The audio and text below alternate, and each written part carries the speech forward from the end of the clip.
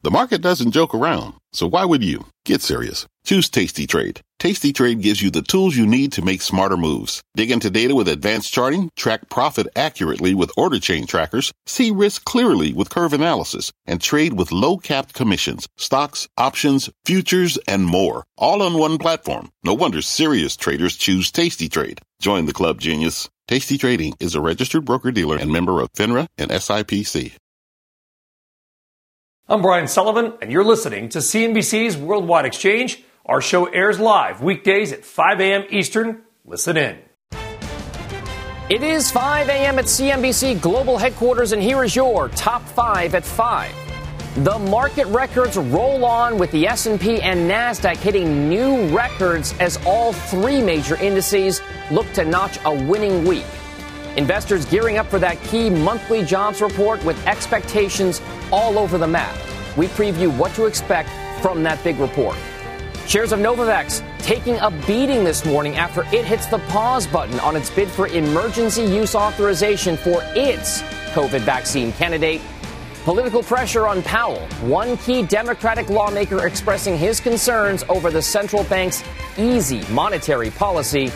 And Jamie Dimon's skepticism of crypto. Apparently not enough to stop J.P. Morgan from quietly giving its clients access to that sector.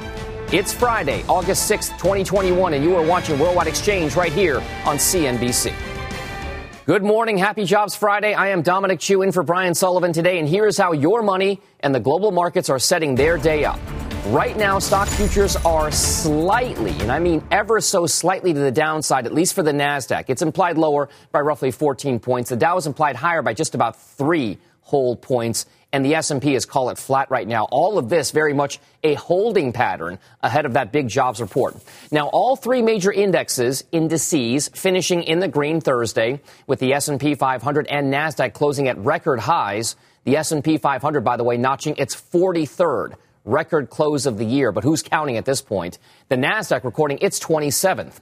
The Dow, meanwhile, is less than 0.5% away from its own record high. Turning now to the bond market. Overall, the 10-year Treasury note yield, a key focus on a jobs day, of course. You can see they're holding steady at 1.24%. The benchmark 2-year Treasury note yield just a hair below 21 basis points or 0.21%. Investors are gearing up for that big monthly jobs report out at 8:30 a.m. Eastern time. Now, the forecasts for that July report are very wide-ranging. Estimates going from 350,000 added on the low end to 1.2 million on the high side of things. So, yes, the whole estimate picture very much runs the gamut here. Now, to the early trade in Europe, we are seeing a little bit of positivity there. Jumana Bersecci is standing by in our London newsroom. Happy Friday morning, Jumana. Happy Friday, Dom. As you said, just a little bit of positivity. It's mainly a cautious trading session today for Europe, but capping off a very strong week of gains. Actually, the best week for the Stoxx 600 in the last 5 months, with the major index making new record highs. So a very strong week as far as earnings are concerned as well. In terms of the breakdown, FTSE 100 in the UK, you can see treading slightly below the flat line, digesting some of the hawkishness that came out of the Bank of England yesterday. One stock in focus is the London Stock Exchange, right at the top of the FTSE, up about 4 percentage points today. So a very strong mover. CAC 40 in France also trading slightly in negative territory. Stellantis has been a key performer on this market. The automaker coming out with very strong results at the beginning of the week, up 8 percentage points this week alone. German DAX up about 15 basis points, as you can see as well, despite slightly disappointing industrial output numbers for the month of July. Let me take you to the sectors, though, so you can see the breakdown. A lot of the cyclical names are trading on the back foot today. Construction down about a third. Real estate also down about 0.5 percentage point. Travel and leisure has been such a volatile basket in Europe, but also it is experiencing a down day today. Up at the top, we've got insurance. Good day for AXA earnings today. That's leading that basket up 1.1 percentage points. But I want to take you to another stock that we're watching, not in Europe, but in China, Meituan. So this is where it closed, up 1.2 percentage point. But we just got some information in the last half hour or so saying that China's competition watchdog is preparing to slap a fine worth around $1 billion on the Chinese food delivery group Meituan. This is according to the Wall Street Journal, and an announcement could happen in the coming weeks. So remember, this is where it closed and is not yet reacting to this latest announcement. But Dom, this has been a major theme for markets over the last couple of weeks, and certainly something that investors are going to be focused on over the weekend. Joumanna Bercetche, live in London. Thank you very much for that update. Let's get some of your morning's top stories elsewhere. Bertha Coombs is here with those. Good Friday morning, Bertha. Hey, good Friday, Dom. A coalition of influential American business groups are calling on the Biden administration to restart trade talks with China. The groups, which represent interests ranging from framers to microchip companies and the pharmaceutical industry, said in a letter to U.S. Trade Representative Katherine Tai and Treasury Secretary Janet Yellen that they should, quote, take swift action. They specifically cite burdensome tariffs. The groups also called on the Biden administration to work with Chinese officials to make sure they carry out commitments made under the trade agreement with the Trump administration last year. Senate Majority Leader Chuck Schumer is delaying a pivotal vote on President Biden's roughly $1 trillion infrastructure plan. This after talks to wrap up negotiations on the legislation fell apart late last night. Senators in both parties spent all day Thursday negotiating a package of amendments that would help the bill get final passage. They'll now take up the vote to start ending debate on the legislation Saturday. And shares of Novavax are facing steep losses this morning after the company announced that it will delay the submission of its COVID vaccine to the FDA for emergency use authorization until its fourth quarter. Despite that delay, Novavax says it does plan to submit its vaccine for emergency use with the World Health Organization, which, if approved, would allow it to be distributed globally via vaccine sharing initiative. Those shares down nearly 12% here in pre-market. All right, big moves there, Bertha Coombs. Thank you very much for that. Back to the overall markets with the S&P and NASDAQ both hovering at or near record highs, with all three major indices on pace for their second positive week out of the last three. For more now, I am joined by Nancy Priall, co-CEO and senior portfolio manager at Essex Investment Management. Nancy, I said it before. I've lost track of how many times we've hit record highs here, but it appears as though this market is consolidating. It's kind of shifting sideways, stalling out a little bit. Is it any cause for worry, this notion that the markets aren't seeming to just go up and away? Absolutely not. In fact, the opposite. We think that this is a sign of a very healthy market. Consolidations are good.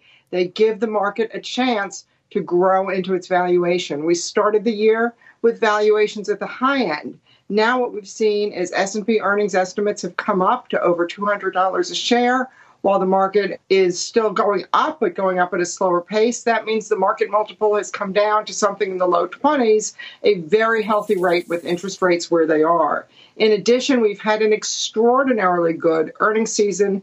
Earnings beats are running well over 80%. Revenue beats are running very high as well. And most importantly to us, orders across many industries are very, very strong, which bode incredibly well for continued economic growth as we look out not only the next 6 months, but into next year as well. So Nancy, I'm just curious because over the course of the last month, we've seen some more outperformance from key parts of the market that are not considered to be perhaps as economically sensitive. I look towards things like utilities. I look towards things perhaps like real estate and elsewhere in the market. Is it perhaps a little bit worrisome that we are seeing some of those defensive, so-called defensive type sectors take a little bit more of a leadership role? I know that they're small in the market compared to technology. Still, though, is it a sign? I don't think so. I think it's a sign that we continue to be in a market that sees rotation among sectors. And as sectors get oversold and out of favor, they then can rotate back into favor. And of course, we've also seen interest rates come down for a number of factors, some of which is, we believe, a recognition that, in fact, the inflation pressures will be somewhat more transitory than the market had believed a couple months ago. So we think that what is most positive is the continued strength that we're seeing both on the growth as well as on what we like to call the growth with the value side. So not deep value stocks, but good growth stocks at reasonable valuations that can continue to power the broad averages as well as some of the smaller averages higher. I've heard so many portfolio managers talk about GARP. growth at a reasonable price. It seems to be that thing, that buzzword, that acronym that's come back into the kind of lexicon here in financial markets. So what kinds of companies are you looking at specifically that you think do provide that kind of growth at a reasonable price? Well, so a lot of what we're looking at to find that is we're looking in places that are a little bit off the beaten track. What I mean by that is we're looking for suppliers into industries that have major growth trends, but that are supplying, if you will, the shovels to the coal miners, to the gold miners, as opposed to the gold prospectors themselves.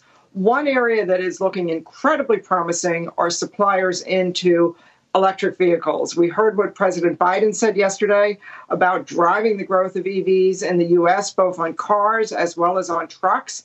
And there are a number of players. One in particular is a company called Meritor, which supplies EV chassis to the trucks as well as to automobiles. These are companies that are selling at low double-digit multiples with secular growth as well as cyclical growth ahead of them. All right. EV is a big trend there. Nancy Pryall, thank you very much. We appreciate it. Thank you. When we come back on the show, your morning's big money movers, including why investors are not showing an appetite for Beyond Meat. Plus, Robinhood investors going on a very wild ride this week as the company now finds itself the focus of the retail trading crowd. And Levi's looking beyond denim as it makes an acquisition to break into the activewear market. We've got a very busy hour still ahead when Worldwide Exchange returns after this commercial break.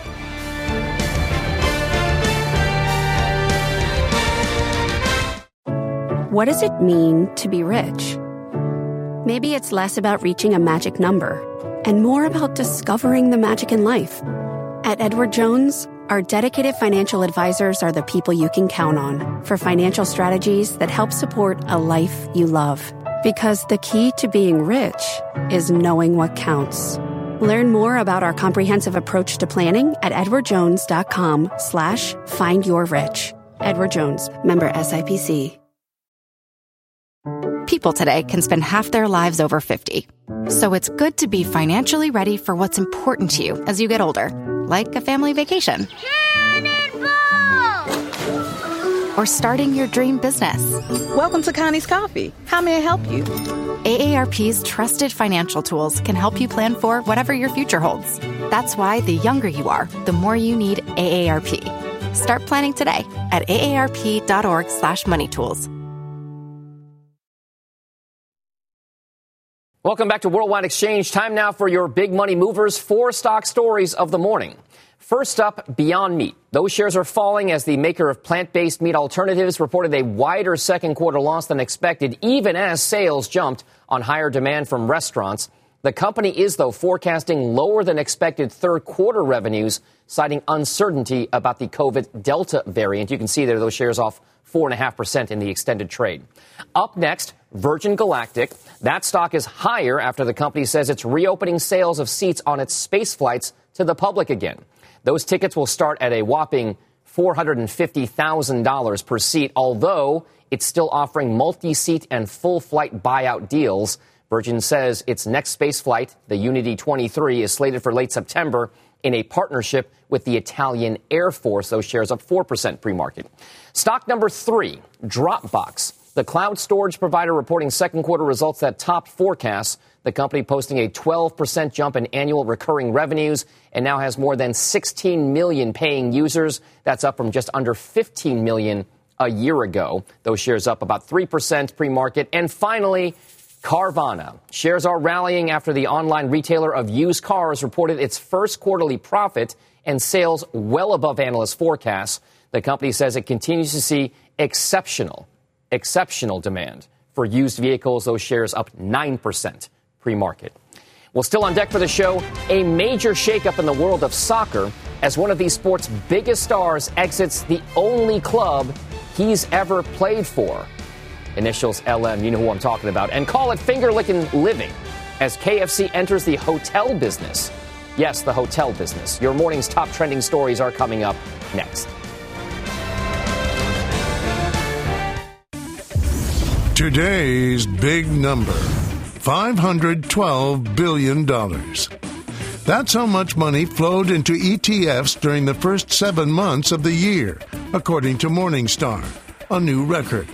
That's already more than the total inflows in all of 2020. People today can spend half their lives over 50. So it's good to be financially ready for what's important to you as you get older, like a family vacation. Or starting your dream business. Welcome to Connie's Coffee. How may I help you? AARP's trusted financial tools can help you plan for whatever your future holds. That's why the younger you are, the more you need AARP. Start planning today at aarp.org/moneytools. Welcome back to Worldwide Exchange. Let's check out on this morning's other top headlines. NBC's Frances Rivera is in New York with the latest. Good Friday morning, Frances. Hey, Dom. Happy Friday to you. Yeah, we start this morning with President Biden, who has signed a bill that will award 4 congressional gold medals to law enforcement officers who responded to the January 6th Capitol riot. The law will place the medals in 4 locations: Capitol Police Headquarters, the Metropolitan Police Department, the U.S. Capitol, and the Smithsonian Institution, to thank officers for their service and heroism. The medal is the highest honor Congress can bestow. Today, Governor Phil Murphy is expected to announce that New Jersey public school students in grades K through 12 will have to wear masks at the start of this school year. That's due to the state's rising COVID numbers. As recently as last week, Murphy said there were no plans for a statewide school mask requirement, but that it could change if COVID numbers rise. And the gun that killed Wild West outlaw Billy the Kid in 1881 is going up for auction this month. Bonham says the Colt single-action revolver is expected to fetch, guess how much? $2 million and $3 million for that gun, Dom. Apparently a whole bunch of other items that are related to the Wild West and Billy the Kid at this auction at the end of the month. So that's something you're into, man, and you got the bills for it. It's yours for the taking. I would just say that it doesn't surprise me at all, because there are a lot of rich folks out there who have a lot of hobbies and a lot of interests. So having that piece of history is maybe not all that surprising. No, for $2 to $3 million. they need those bragging rights. Yeah, the bragging rights will be worth it for them, I'm sure. Exactly. You can afford it. If you can afford it, why not go and do it? Anyway, Frances Rivera, thank you very much. Have a nice weekend. You too. Let's get to this morning's top trending stories, including a big Barcelona, a Barca exit, a not-so-hot real estate deal, and 11 herbs and spices for 11 nights. Bertha Coombs is here with more on those trending stories. Bertha. Yeah, Barca is going to look a whole lot different next year. Lionel Messi will not be returning to FC Barcelona this year after, quote, financial and structural problems prevented any agreement on a new contract. Messi admitted that he had been wanting to leave the club since last year. The footballer's previous contract reportedly was totaled about $672 million for 4 years, making him the highest paid athlete in sports history. Meantime, if he has the bucks, well, he can probably find a new home in the Hamptons. Hamptons real estate getting a little less hot. In a new report from Douglas Elliman, July signed contracts for Hamptons homes were down 60% year over year. That is the second time since May of 2020 that signed contract volume has gone negative for the Hamptons. By comparison, though, newly signed contracts for condos in Manhattan surged 165% compared to last year. Manhattan ain't dead yet. And if you feel like flying the coop for a unique stay in London, KFC might have the hotel for you. That's right, KFC. The fried chicken chain is teaming up with House of Harlan to create a pop-up hotel for just 11 nights. Fans can book a one-night stay in rooms equipped with a Press for Chicken button, drumstick wallpaper, and up to $139 worth of free chicken, and hopefully some Tums to go with that. 100% of proceeds will go to the KFC Foundation. And a quick check on the top trending stocks right now on CNBC.com. The 10-year note, Treasury, and Maersk was one of them. That is the shipping container company, which reported a record quarter. And Robinhood, right up there, and AMC, the other meme stop, right behind it. Don? Maybe no surprise there. I would like to go back to the story about KFC, because I do have an affinity for food. I guess my question is, yes, you pay for the hotel, you get a lot of free chicken there, but Would you stay there? I would do it. I actually feel a little bit of sorrow for missing out on some of these pop-up type hotels. I know that Taco Bell had one a little while back here in the United States. Would you stay there, Bertha? Yeah. No, I think about the only sort of theme hotel I would stay would be the TWA one with all the vintage TWA stuff. That, to me, is very cool. The 11 Herbs and Spices. I love the architecture. The 11 Herbs and Spices not going to... No, I try to stay away from... The herbs and spices are great, but the package, the, cholesterol delivery device that it comes with is not so good for me. Oh, Bertha, that's the reason why you are much healthier than I am. Bertha Coombs, thank you very much for those top trending stories. We'll see you later on. Well, it's going to be a huge weekend in Nashville, Tennessee, because IndyCar racing is coming to town and literally taking to the streets. The Music City Grand Prix happens this weekend, and for the first time ever, the streets of Nashville will be filled with music and the roar of racing engines. And also, one of IndyCar's rising stars will hit the streets in a cool new color scheme designed by a fan in the Views Design Challenge.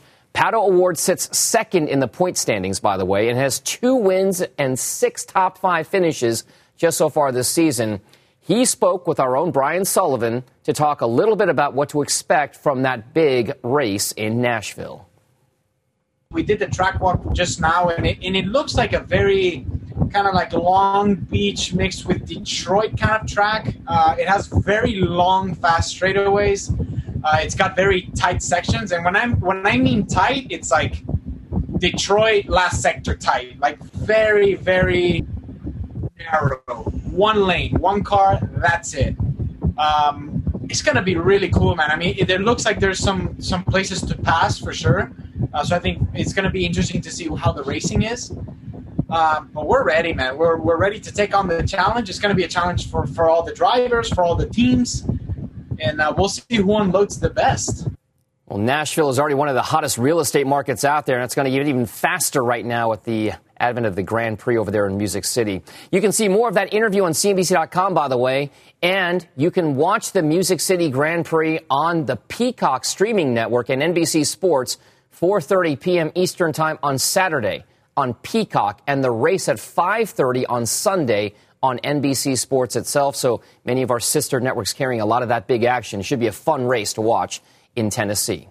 Well, still ahead on the show, the White House looks to ramp up the number of kids vaccinated as schools prepare to welcome students back. A look at the new strategy to get that job done. And if you haven't already done so, please follow our podcast. If you miss Worldwide Exchange, check us out on Apple or Spotify or other podcast apps. Worldwide Exchange in audio format. We'll be right back.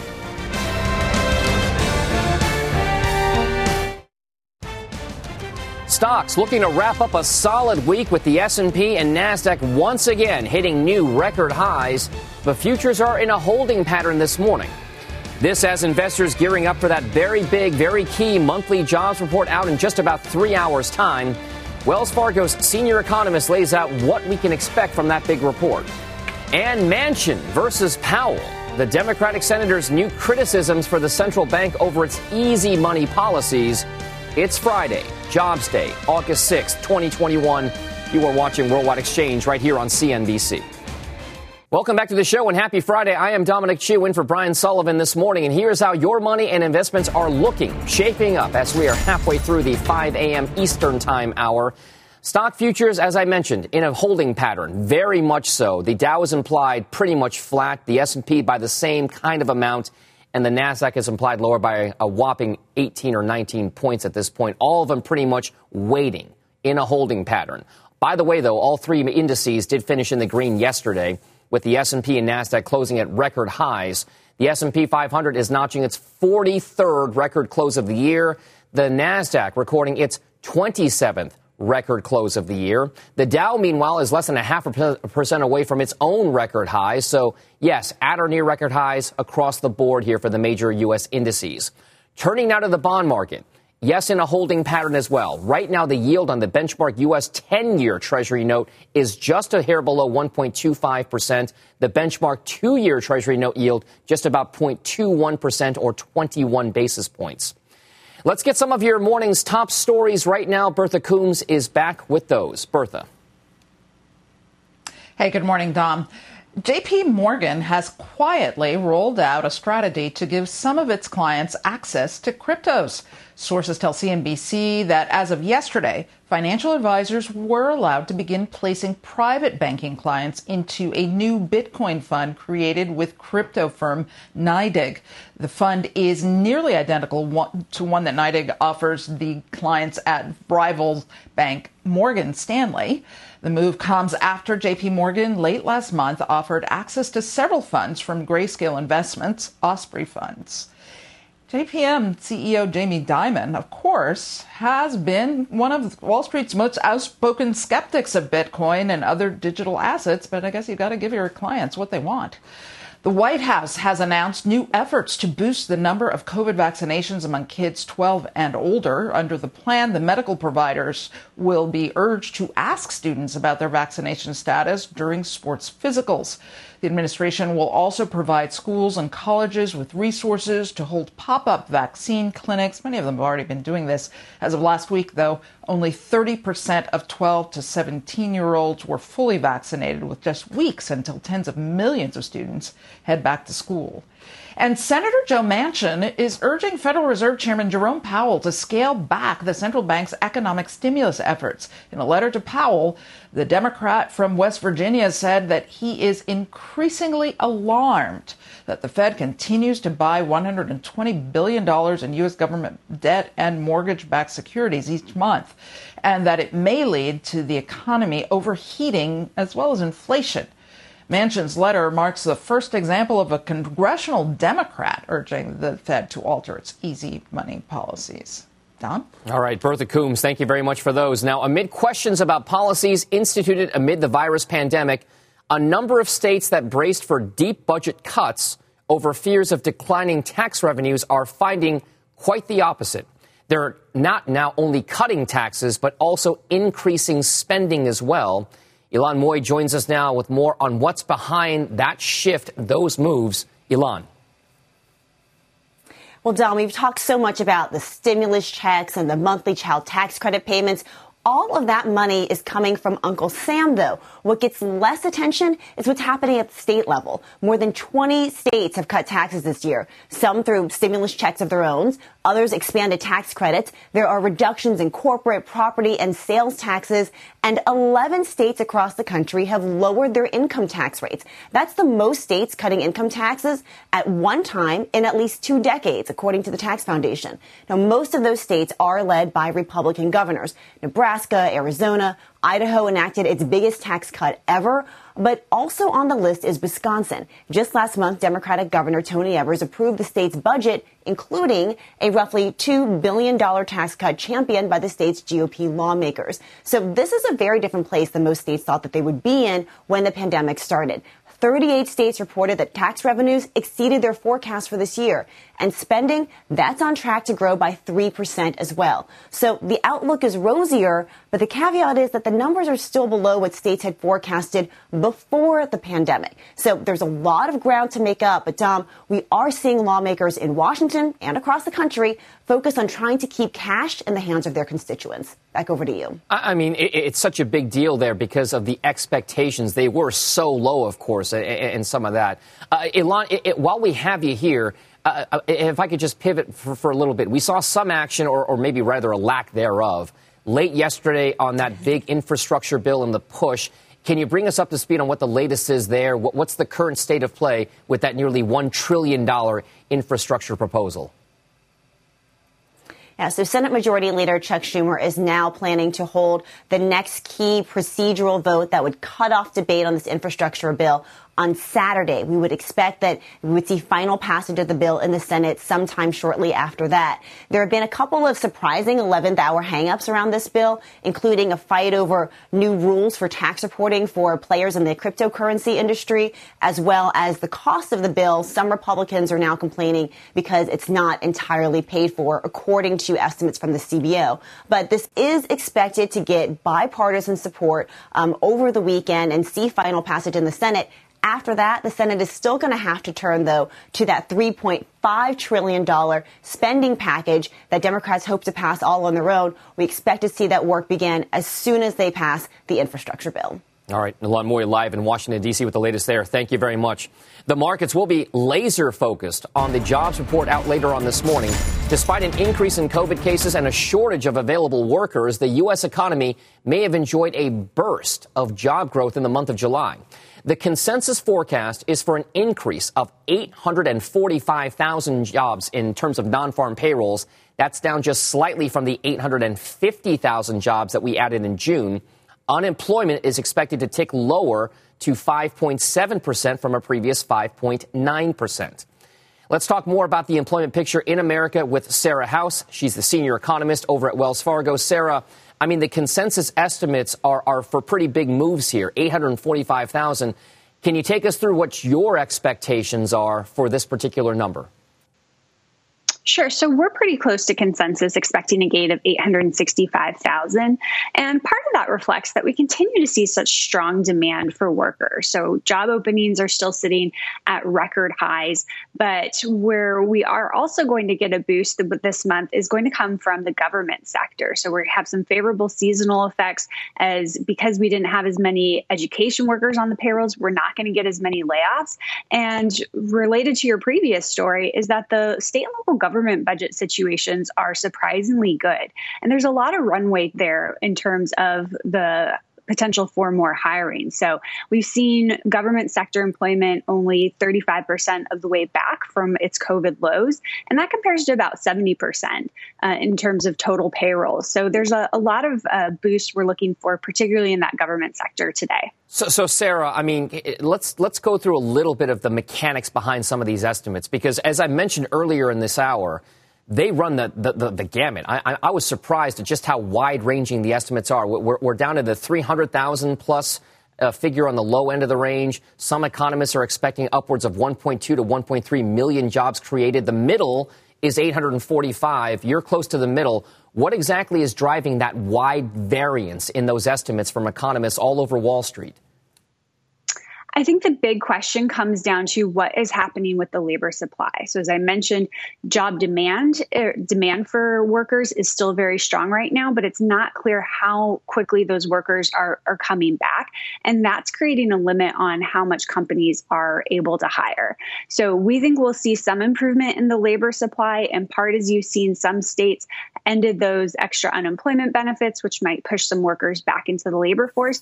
But even more broadly than that, the increase in wages we've seen over the past few months is a real pull factor for other workers who were maybe on the sidelines but thinking about coming back, where the payoff is now better. So we think we're going to see the labor supply help.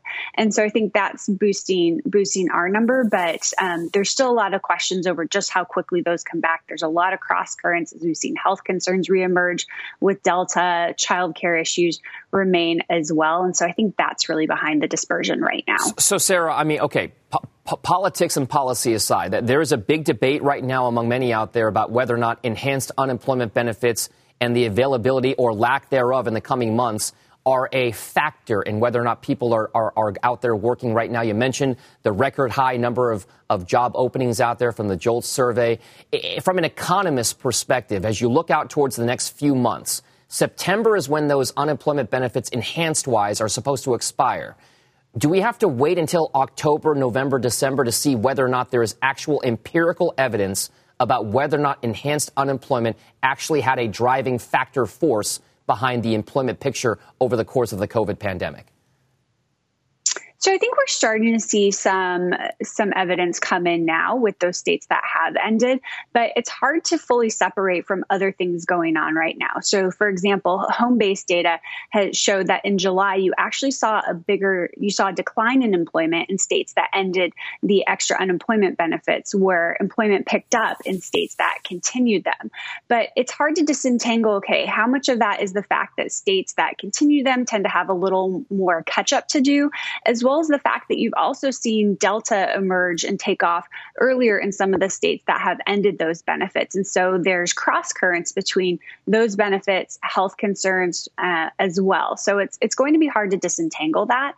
I think we will get a better read over the next couple months, but it might not be in September, which is where I think a lot of policymakers, markets are looking for. I don't think we'll have quite as much clarity as some people expect by then. All right, another big data point for sure. Sarah House at Wells Fargo, thank you very much. We appreciate it. Coming up on the show, a whipsaw second week for Robinhood as it becomes the new focus for the retail investor. Susquehanna's Chris Murphy dives into what could be next for one of the year's most watched companies. But first, as we head out to break some of your other top stories, Apple has announced it will begin reporting images of child exploitation uploaded to its iCloud service in the U.S. to law enforcement officials. The move by Apple brings it in line with other cloud providers which already scan user files for those types of images. ExxonMobil is reportedly considering a pledge to reduce its net carbon emissions to zero by the year 2050. According to the Wall Street Journal, the potential move comes as CEO Darren Woods faces pressure from investors to take a more active role in reducing emissions. And Levi Strauss is buying apparel brand Beyond Yoga. Levi's did not disclose the size of the all-cash deal, which helps it move into the activewear sector. Those shares for Levi Strauss up about 1% in the pre-market trade. Worldwide Exchange is back right after this.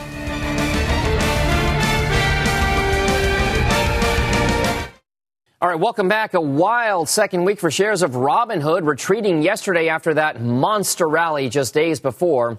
This after the company revealed existing shareholders will sell nearly 98 million shares of stock over time. Robinhood also rolling out options for its stock on Wednesday, helping to fuel that share spike.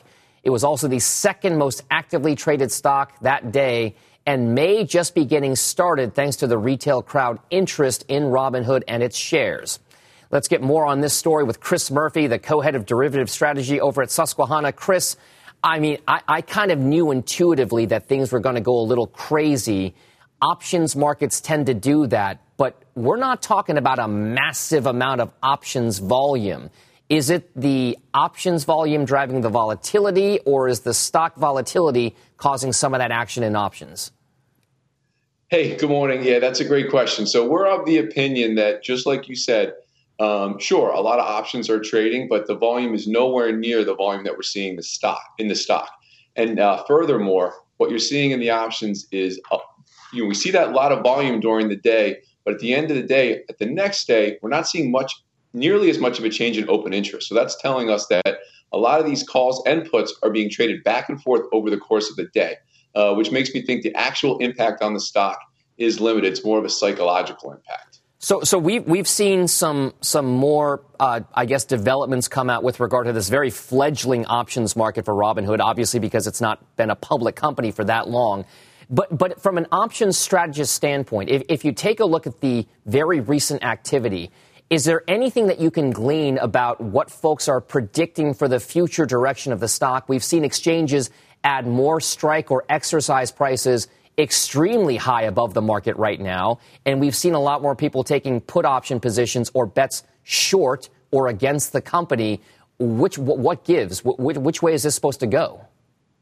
Well, just if we start with those far out of the money call strikes that are being listed, when investors are trading those calls, they're not necessarily expecting the stock to get all the way up to that price.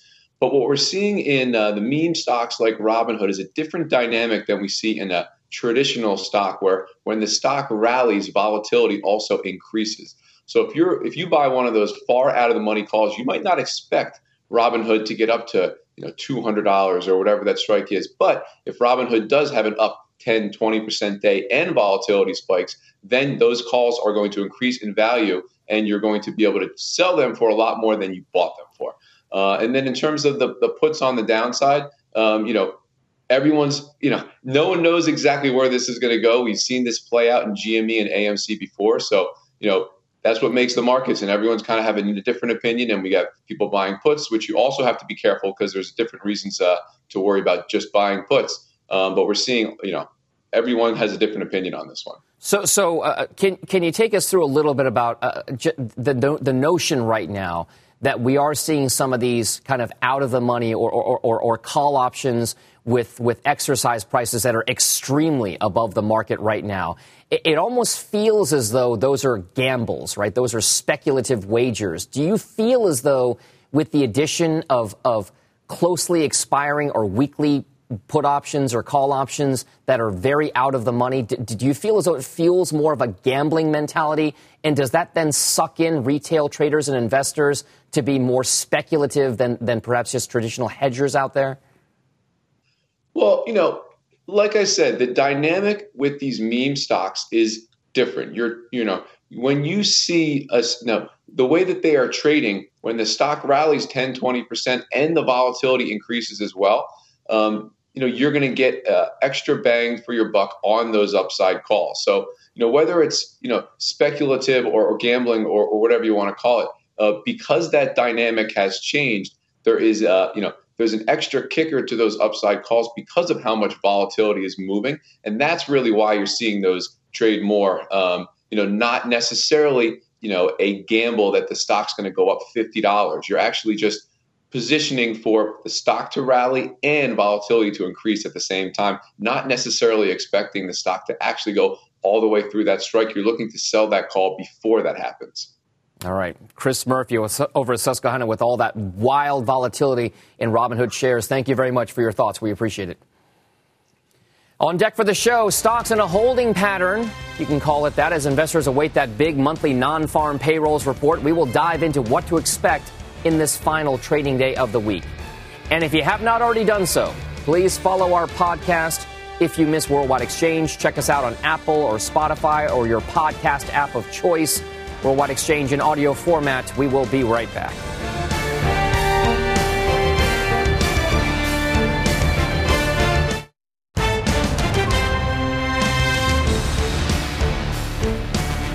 All right, it is 5:51 Eastern Time. That's the time zone that Washington, D.C. is in, and that's the live shot of our U.S. Capitol building right now, where lawmakers are still trying to figure out that big, nearly $1 trillion infrastructure bill and what happens next. Well, futures right now are just about flat on the session right now as investors await the release of that key jobs report out at 8:30 a.m. Eastern Time. For more now on the trading day ahead, let's bring in David Katz, Matrix Asset Advisors Chief Investment Officer. David, always a pleasure to have you here. Let's talk about whether or not this is still an investable market at record highs, or do you have to wait for pullbacks? Well, we definitely think it's an investable market, but what you have to do is look at the actual stocks rather than the overall market. It was a very strong earnings season, actually the strongest on record with about 85% beats. And the beats were pretty significant, 10 and 20 cents per share rather than the 1 or 2 pennies. Having said that, there's still a lot of stocks that did well, but the stocks sold off significantly, sell 10 to 20% below their highs. And if they're selling at 15 to 18 times earnings, have good prospects, we think that's where you want to place your money rather than chasing the things that have been really hot. All right, so then let's go through this, because I know that you have a lot of those kinds of stocks, those setups on your radar. What exactly are the types of companies that you are looking at for those pullbacks that you would commit new capital to? Well, it's really in a lot of different industries, but in the last few days, there have been a number of healthcare companies that had good numbers, good outlooks, but not good enough for the market, and they sold off. So Becton Dickinson is a real quality company. We think that they do well over the next 18 months, but the stock sold off about $10 yesterday. There was a downgrade this morning, so it might be weak on the open.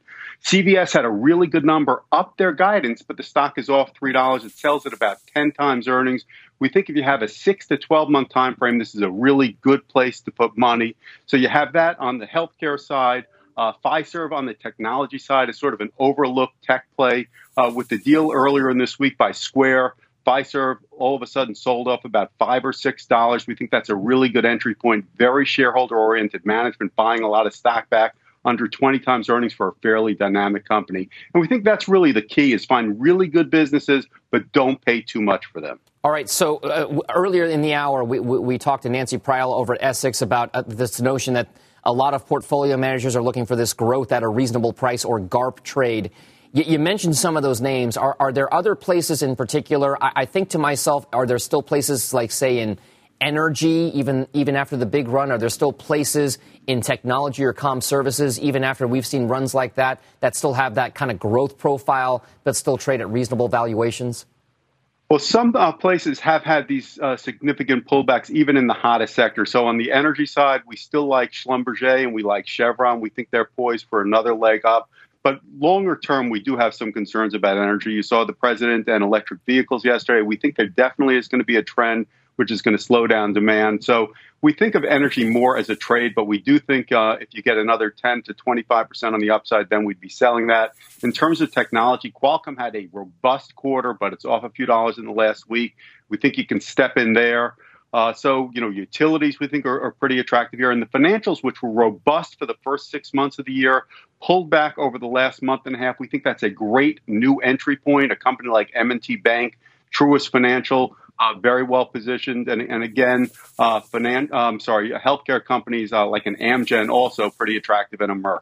One of those characteristics that defines some of those companies and industries that you just spoke about is this notion that they either provide decent dividend yields for investors right now, they're income type producing investments, or they're engaged in stock buybacks or will be in the future. If you're an income-oriented investor, are there still places that you want to go look for that might provide you the safety of some less price volatility, yet still pay you some of those decent-sized dividends with yields right now for the 10-year basically at 1.25%? Wonderful question. Great point. We think that is probably the best area of the market. The dividend payers have done probably the worst over the last 12 months, and we think therein lies an opportunity. There are a lot of good, slow and steady companies that we think are getting a 3.5% to 4% yield, where, as you said, you're getting 1.2 on a 10-year bond. We think it's a great opportunity. That's the next place the market's going to do well. Companies like Verizon, Kimberly-Clark, really good, slow and steady. Con Ed, we think also very safe and growing dividends. So that's really a place that we think you can put some of your income-oriented money and get appreciation over time. All right. David Katz over at Matrix Asset Advisors on this big jobs day. Thank you very much for those stocks picks. We appreciate it. All right, that does it for us here on Worldwide Exchange. Right now, the markets are in a holding pattern. As we've mentioned, the Dow is implied just about maybe a couple points higher at this point. The NASDAQ down by about 16 points.